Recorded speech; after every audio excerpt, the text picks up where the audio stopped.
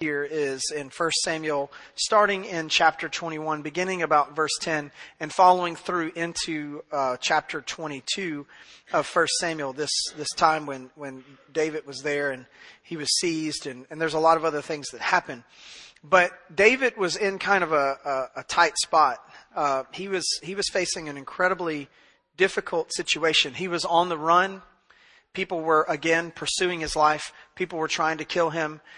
People were trying to turn him over to those who were trying to kill him. He had foreign enemies on one side. He had insiders betraying him on the other side. He had a kingdom that was standing against them because of the waywardness of a mad king. And he essentially was running out of places to go and people to help him. I don't know if you've ever felt that way. Maybe not to the same extreme that David was feeling it, because it literally was for his life. But all of us have had some version of that experience where everywhere we look around us, we just see a hopeless situation. Where there should be friends, there aren't friends. Where there should be help, there's not help. Where there shouldn't be enemies, there's an abundance of enemies. And we just feel like everything's caving in around us, like the walls are closing in, like we're about to be crushed by all of our circumstances.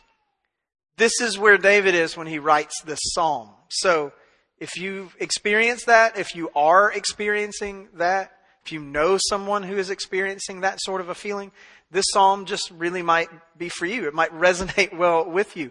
And so when David found himself in that sort of situation where everything is just kind of crashing down around him, notice how he starts. In verse 1 of our English text, "Be gracious to me." And I want us to start off at the right spot. I want us to have the right kind of thinking. I want the framework of our minds to be oriented correctly as we walk through the psalm. When we are facing the most trying of situations, our first and greatest response, our first and greatest call, our first and greatest desire should be for God to be gracious to us. Because if we start anywhere else,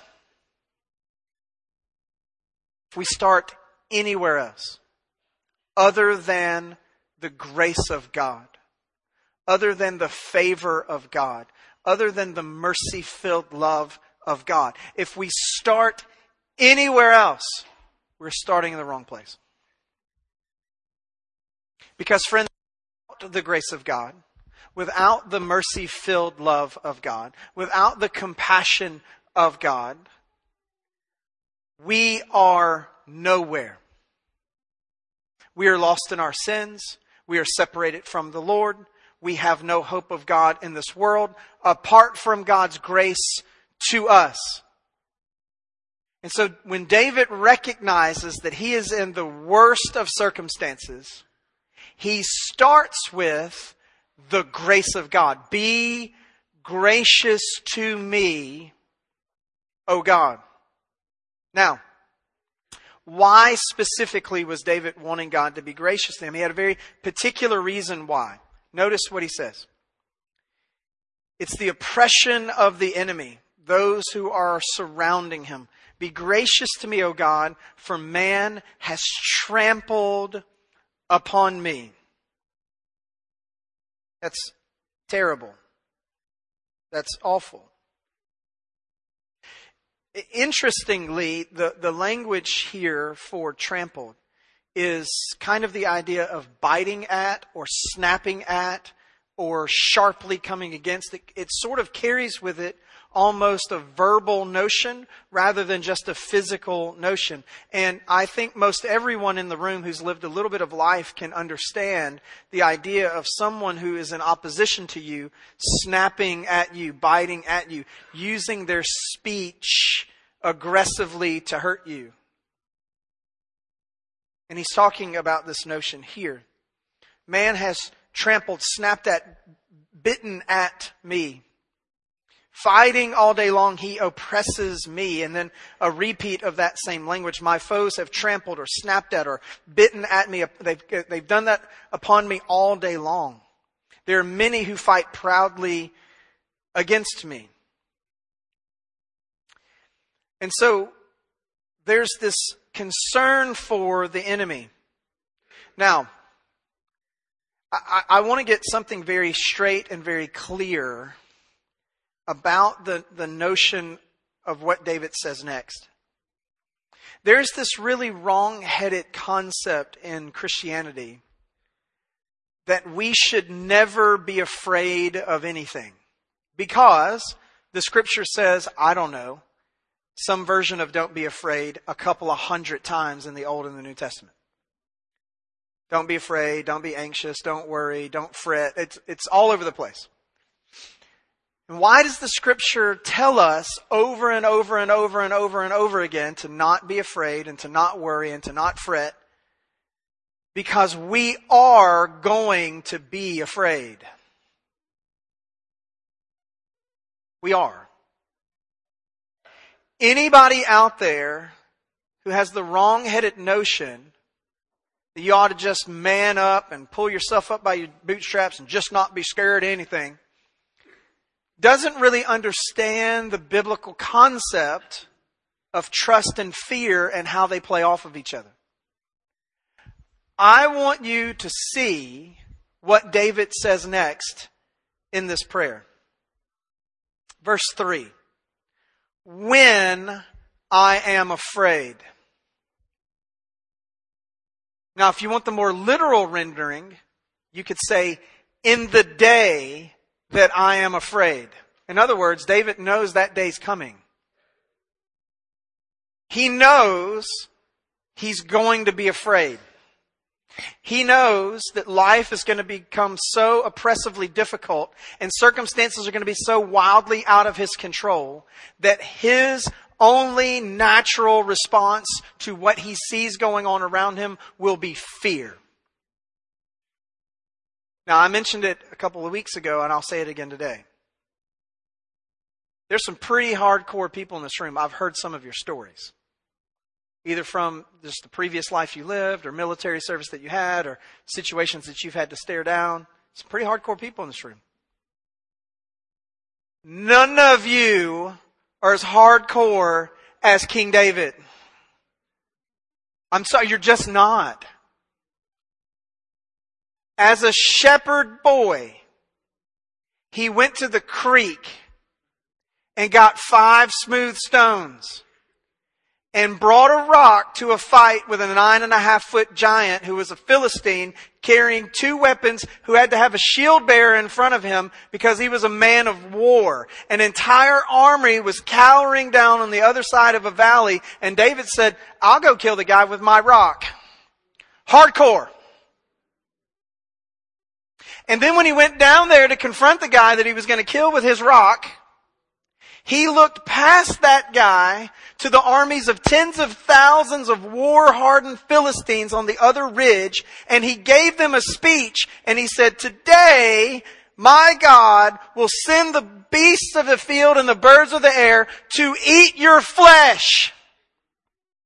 Hardcore! Because guess what? It happened. And then they wrote a song about David, Shepherd Boy David. How he had killed his tens of thousands of Philistines. And his life just gets more hardcore after that. If there's anybody who could dare make the declaration of, hey, you just need to not be afraid, it's David. And when things really get tight for him, as we see here in this psalm, what does he say? When I am afraid. So friend, if you're in here today and you struggle with fear, you're in good company. King David was afraid. In fact, you run through the list of all the great saints of the Old Testament, you'll find a story about every one of them being afraid of something. Fear is not necessarily sinful. what you do with fear might be. And so what does David do with his fear? When I am afraid, not sinful. Why? Because look at what happens. I will put my trust in you. Because I'll tell you who's not afraid, and that's God Almighty. He's not afraid. Never has been afraid. Never will be afraid. Because He's the undefeated, undisputed heavyweight champion of the universe. No one has ever come close to toppling God off of His throne. No one will ever come close to toppling God off of His throne. He even holds His enemies' destiny in the power of His sovereign hand. It says He puts His foot on their neck and He laughs at them when they rage against Him. Why? Because no one can thwart the work and plan of Almighty God. So what does David do? He says, I'm terrified, so I'll trust you. You're never afraid of anything. Because you have no reason to be afraid of anything. Because you are Almighty God. Look at what he says. He says, I will put my trust in you, in God whose word I praise. In God I have put my trust. I shall not be afraid. So he went from being afraid to trusting God, praising God for His word, understanding that God is a promise, making promise, keeping God, which we'll see more in a moment, to not being afraid. One of the greatest ways to overcome fear is to stand behind the one who's not afraid. That's why when people are led into battle, they're never led into battle by cowards. It's not how that works. Hey, go find the most terrified dude in the unit. Let's let him lead the charge. Not going to happen. It's the picture of the playground bully picking on the little kid. And the playground bully is unaware that the little kid's big brother is the starting varsity quarterback who's 6'8" and weighs 240. And the playground bully doesn't know that little guy's brother's standing behind him while he's being a bully. And the little kid on the playground was really scared. He was afraid. And then Big Brother showed up. Wasn't quite as scared anymore. Why? Because there was somebody standing in front of him that wasn't afraid. And far superior to that funny little illustration is the greatness and the glory and the power and the majesty and the might of Almighty God. And He calls for us to shield ourselves in His righteous fortress on our behalf. And David knew that. David knew all of these things about God. So he went from being afraid to not being afraid. And so what does it look like to trust God? Because this is what David says. He's afraid. He trusts God. He's not afraid. So what does it look like to trust God? Often, our reliance on the idea of God's sovereignty becomes an excuse for inaction in our lives. You would think somebody said, well, I trust God, and so I'm just going to let God do God stuff, and I'm just going to sit over here and I'm not going to do anything because God's doing all of His God stuff and I just trust God. That actually is not what it means to trust God. That doesn't look like it at all, actually. What does it look like to trust God? Knowing the context of this story, and that's why I gave you the reference from 1 Samuel chapter 21, starting in about verse 10 and running through chapter 22. Encourage you to go and read it later. But in the context of this psalm, David did 3 different things, all while trusting God. All right, I'm going to just give them to you and you can go read about them later. So the first thing that David did is he went to some other people and asks for help. Shocking, I know, that you can simultaneously claim to trust God and actually be trusting God while asking other human beings to help you. One of the reasons so many believers get into the messes of things that they get into in their lives is that they have this faulty notion that if I'm really trusting God, I don't need anybody's help. That is a lie beyond lies. Sometimes the only way that you can show that you're actually trusting God is to allow the people He's sending into your life who can help you to help you.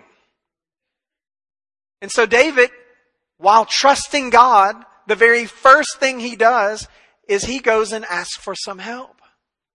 Hey, guys, these people are trying to kill me.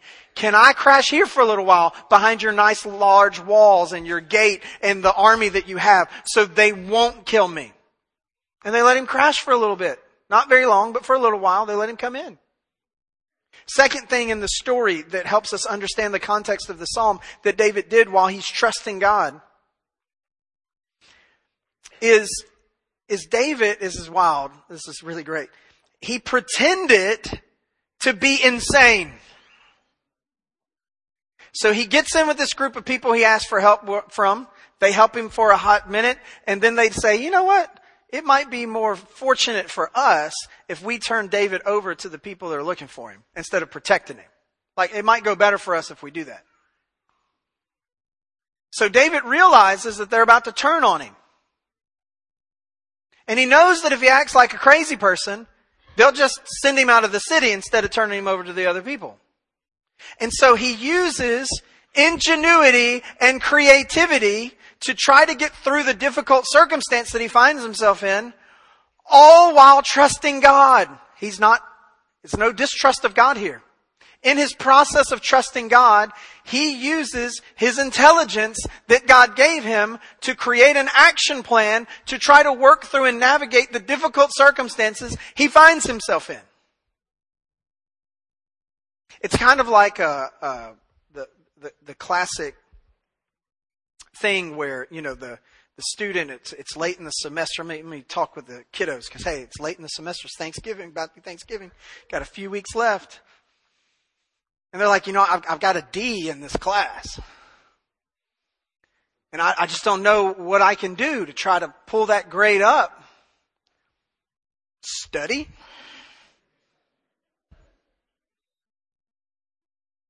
Do you have an assignment that's supposed to be turned in? Well, yeah. Have you asked for extra credit? Have you formed a study group?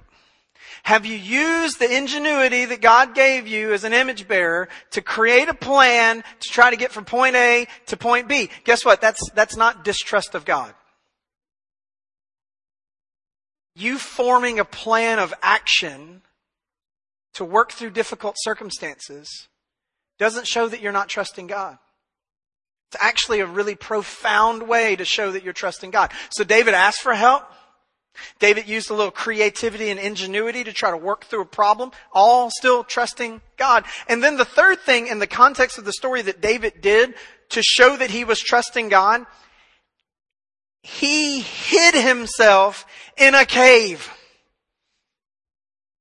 He said, okay, these people, they welcome me in, but now they're going to turn on me, and I've got to get away from these people who've turned on me. I got to figure out a creative way to do that. Okay, I finally got away from the people who turned on me, but the other people are still chasing after me.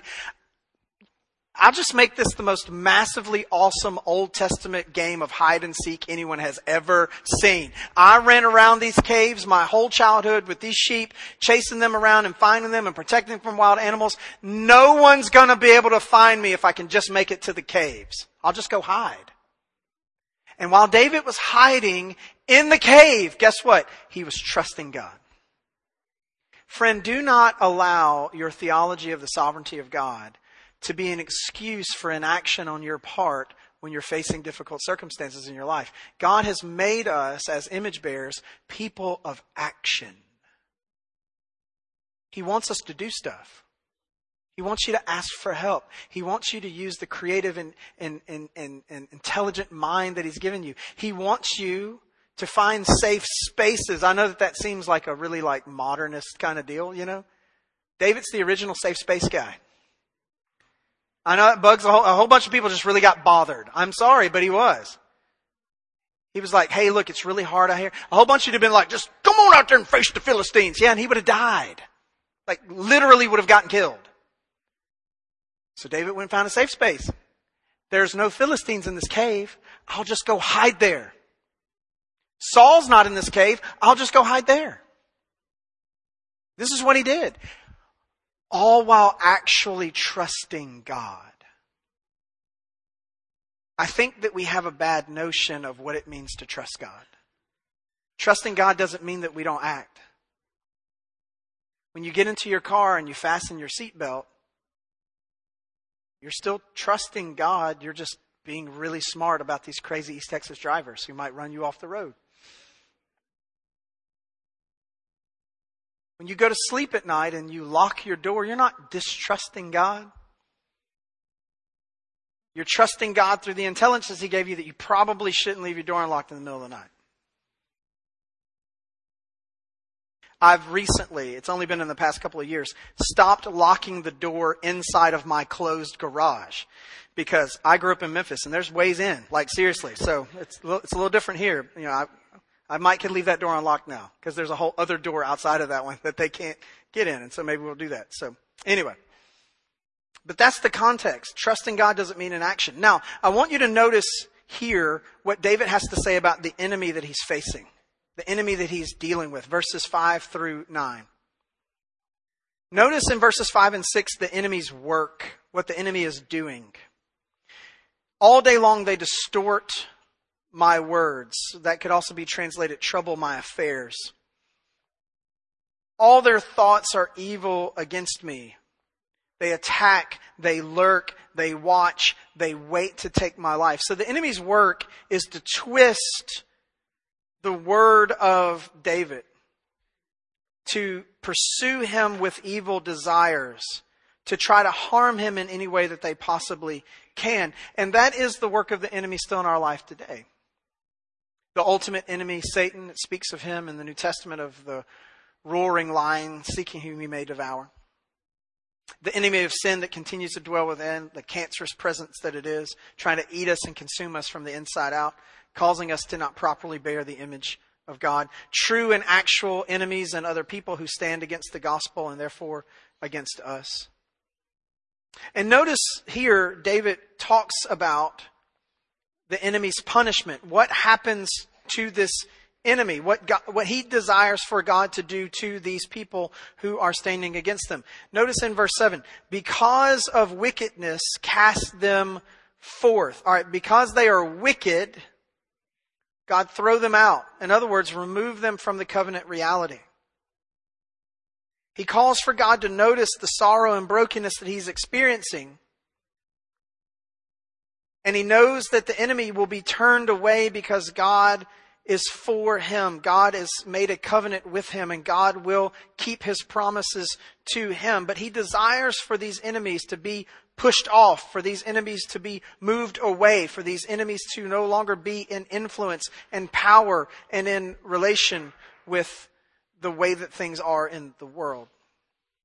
And I want to caution everyone here this morning because as we continue through book 2 of the Psalms, and then particularly when we move into book 3 out in the future, there are some Psalms where there's some pretty aggressive prayers against wicked people, against enemies. Pretty strong calls for judgment on those people who are wicked. And if we're not careful, we'll begin inappropriately modeling our own prayers after those. And what do I mean by inappropriately modeling our prayers after those? If you've just been a world-class jerk and just going around being rude and ugly and offensive and mean-spirited to everybody around you, and a whole bunch of people just really don't like you because of that, you don't need to pray imprecatory psalms against them that God would smash them and their babies against the rocks. You need to stop being a jerk. You need to pray for yourself that God would cause you to look a little more like Jesus in the way that you deal with other people so that they won't hate you because of how rude you are. Now, if you find that you're actually a pretty nice person who reflects Jesus well, who's compassionate and kind and gracious and slow to anger and all the other host of things that the Scripture says Christians should be like, and then people still hate you because you're showing them a whole bunch of Jesus and they don't like that, then maybe, just maybe then, you can pray for God to move your enemies away or make life hard for them or make them come under conviction or whatever kind of thing you want to pray. But you want to make really sure before you start praying aggressive prayers of judgment against an enemy that they don't hate you because you've done things worthy of being hated. We got to be real careful with that. It's a joke that I make with people all the time. Say, well, Jesus used to say really harsh things to the Pharisees. Yeah, and Jesus used to raise people from the dead. Well, Paul used to say really hard things to other religious leaders. Yeah, and Paul used to work miracles and give sight to the blind. So maybe until I get to the place where I know I'm not being a jerk and I can work some miracles, I might hold off on the, hey, God, throw them into the 3rd and 4th and 5th levels of hell kind of prayers against my enemies. And maybe, just maybe, I should do a little self-reflection first to make sure that I'm squared up and okay the way I'm supposed to be. So let's be careful that a psalm like Psalm 56, where David's like, cast them forth and throw them out and crush the enemy, and he's praying like that we don't go, oh, that's how I'm praying for that guy down the street. Now, it might not be the way you need to pray for him. That might not be the right way to go. Okay? All right. So the enemy, he wants him to be punished properly. Now, notice here toward the end. At the end of this, from verse 10 through 13, at the end of the psalm, David emphasizes this glorious truth that God is a covenant-making, covenant-keeping God.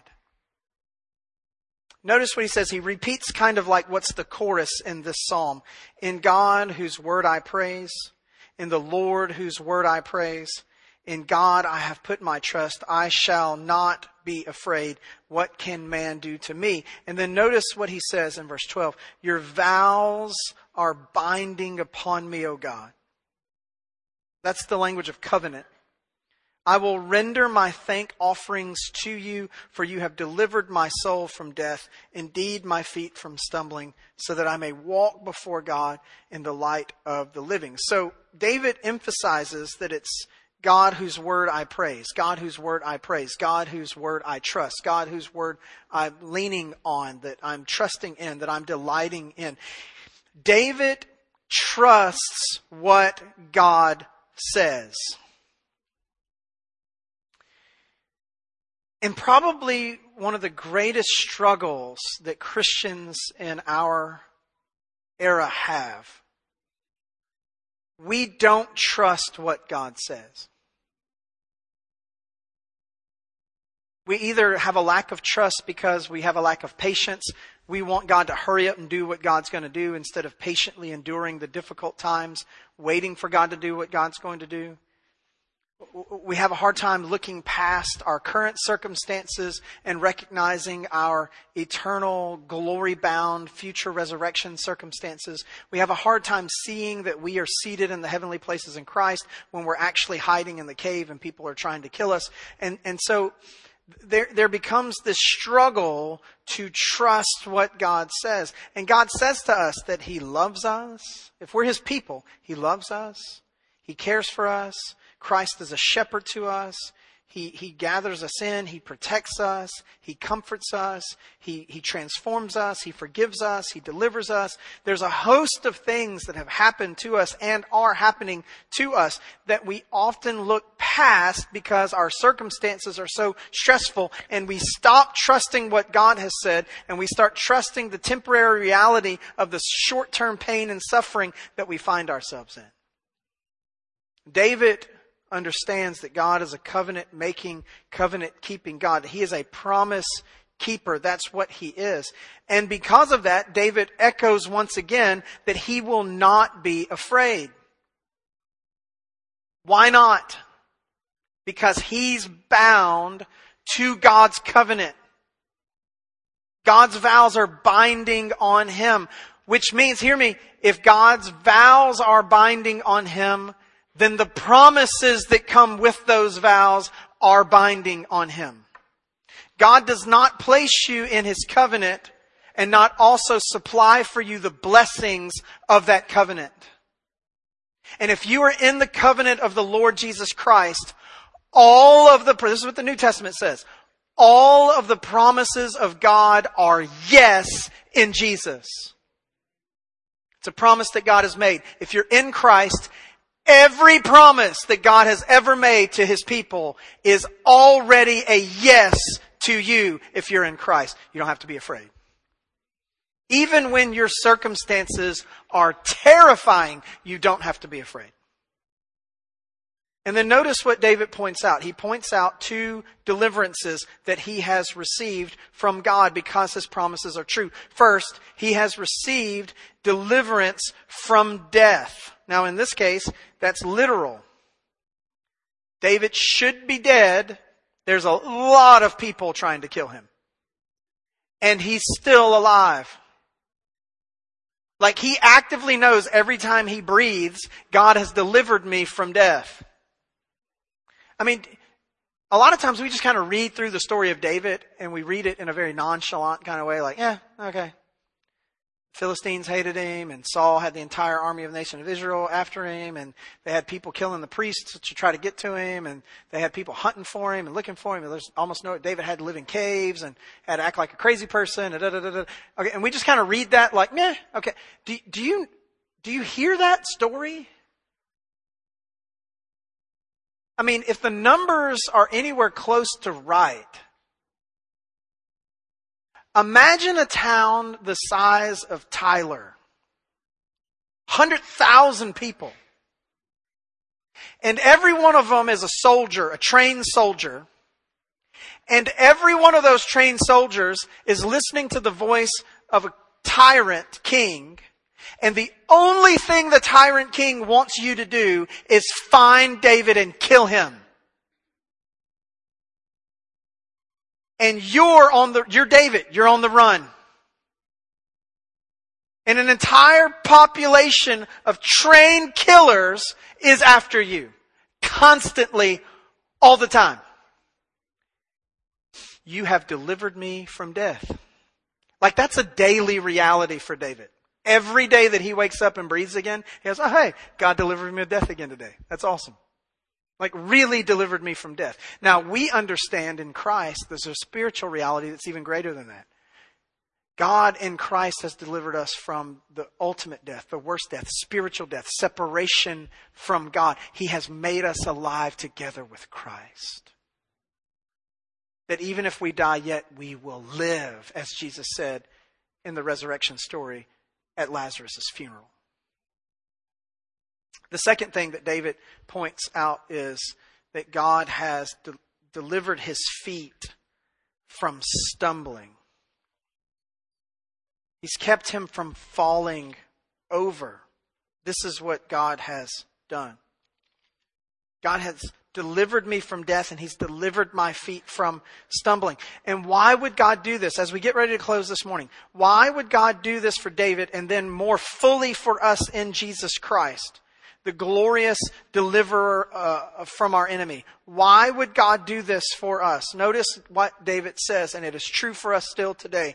Why has God done all of this for us? So that I may walk before God in the light of the living.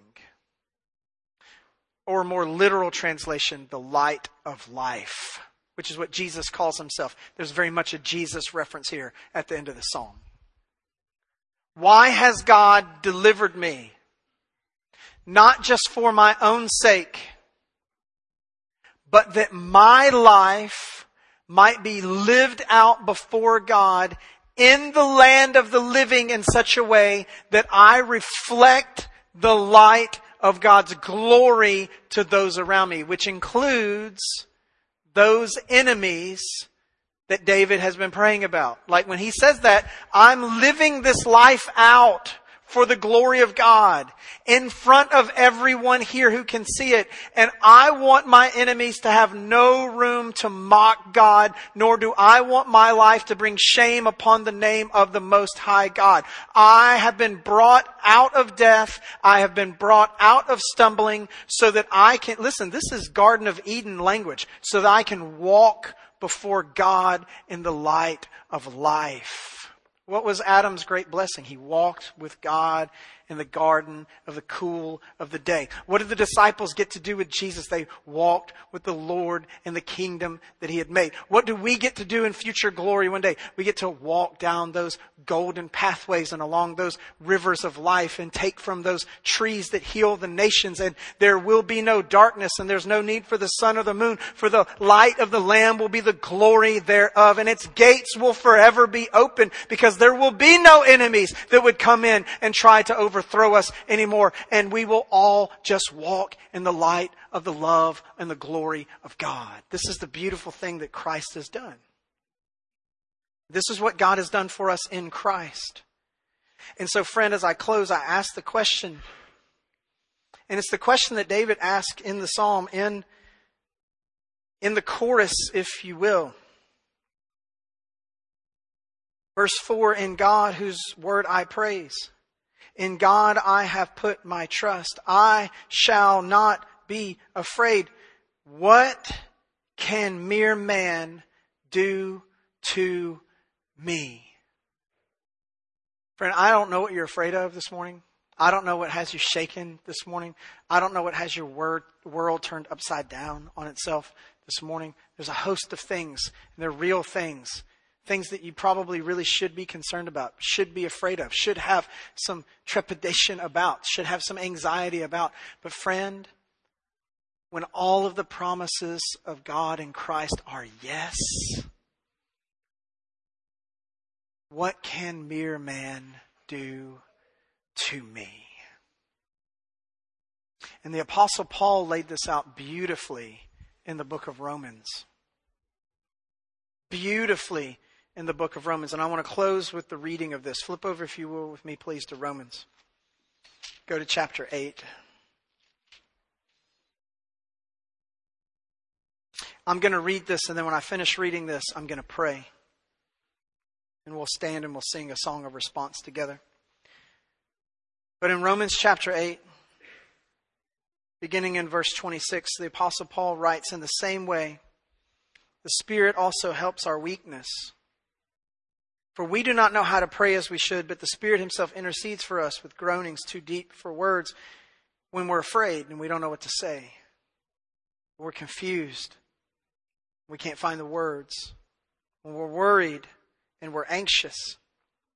And He who searches the hearts knows the mind of the Spirit, knows what the mind of the Spirit is, because He intercedes for the saints according to the will of God. And we know that God causes all things to work together for good to those who love God, who are called according to His purpose. For those whom He foreknew, He also predestined to become conformed to the image of His Son, so that He would be the firstborn among many brethren. And those whom He predestined, He also called. And these whom He called, He also justified. And these whom He justified, He also glorified. What then shall we say to these things? If God is for us, who is against us? What can mere man do to me? It's almost like Paul read the Old Testament. He who did not spare His own Son, but delivered Him over for us all, how will He not also with Him freely give us all things? Who will bring a charge against God's elect? God is the one who justifies. Who is the one who condemns? Christ Jesus is He who died. Yes, rather, who was raised, who is at the right hand of God, who intercedes for us. Who will separate? Now, I love it's not what. Who, the enemy. This is personified. Who will separate us from the love of Christ? Will tribulation or distress or persecution or famine or nakedness or peril or sword? Just as it is written, for your sake we are being put to death all day long. We're being considered sheep as to the slaughter. But in all of these things we overwhelmingly conquer through him who loved us. For I am convinced that neither death, nor life, nor angels, nor principalities, nor things present, nor things to come, nor powers, nor height, nor depth, nor any other created thing will be able to separate us from the love of God, which is in Christ Jesus our Lord. Amen. Let's pray together. Father God, thank you. Thank you that the Lord Jesus Christ is our gracious deliverer from the enemy.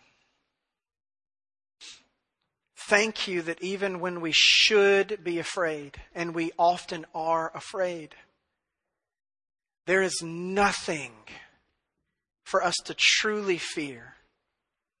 For nothing can separate us from your love, which is in Christ Jesus, our Lord. And we thank you for it in his name. Amen. I invite you to stand.